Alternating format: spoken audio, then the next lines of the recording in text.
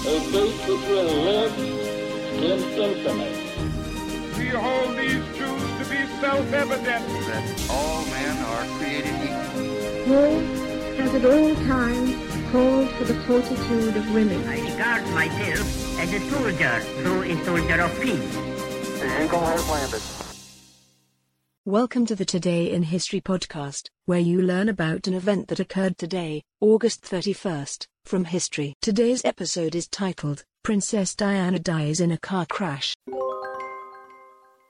Shortly after midnight on August 31, 1997, Diana, Princess of Wales, affectionately known as Antquat, the People's Princess Antquat, dies in a car crash in Paris. She was 36. Her boyfriend, the Egyptian-born socialite Dodi Fayed, and the driver of the car, Henri Paul, died as well. Princess Diana was one of the most popular public figures in the world. Her death was met with a massive outpouring of grief. Mourners began visiting Kensington Palace immediately, leaving bouquets at the home where the princess, also known as Lady Di, would never return. Piles of flowers reached some 30 feet from the palace's gate. Diana and Dodi, who had been vacationing in the French Riviera, arrived in Paris earlier the previous day. They left the Ritz Paris just after midnight, intending to go to Dodi's apartment on the Rue Arsenal.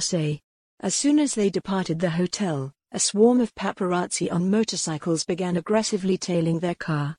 About 3 minutes later, the driver lost control and crashed into a pillar at the entrance of the Pont de l'Alma tunnel. Dodi and the driver were pronounced dead at the scene.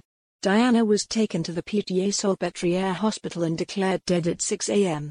A fourth passenger, Diana's bodyguard Trevor Rees-Jones, was seriously injured but survived. Diana's former husband Prince Charles, as well as her sisters and other members of the royal family, arrived in Paris that morning. Diana's body was then taken back to London. Like much of her life, her death was a full-blown media sensation, and the subject of many conspiracy theories. At first, the paparazzi hounding the car were blamed for the crash, but later it was revealed that the driver was under the influence of alcohol and prescription drugs. A formal investigation concluded the paparazzi did not cause the collision. Diana's funeral in London, on September 6, was watched by over 2 billion people. She was survived by her 2 sons, Prince William, who was 15 at the time, and Prince Harry, who was 12. Today's historic event is provided by History.com. You can find a link to the article in the show notes. Help support the podcast by rating us on your favorite podcatcher, or support it on Patreon by visiting patreon.com/autopod. Thanks, and tune in tomorrow for an all-new episode of Today in History.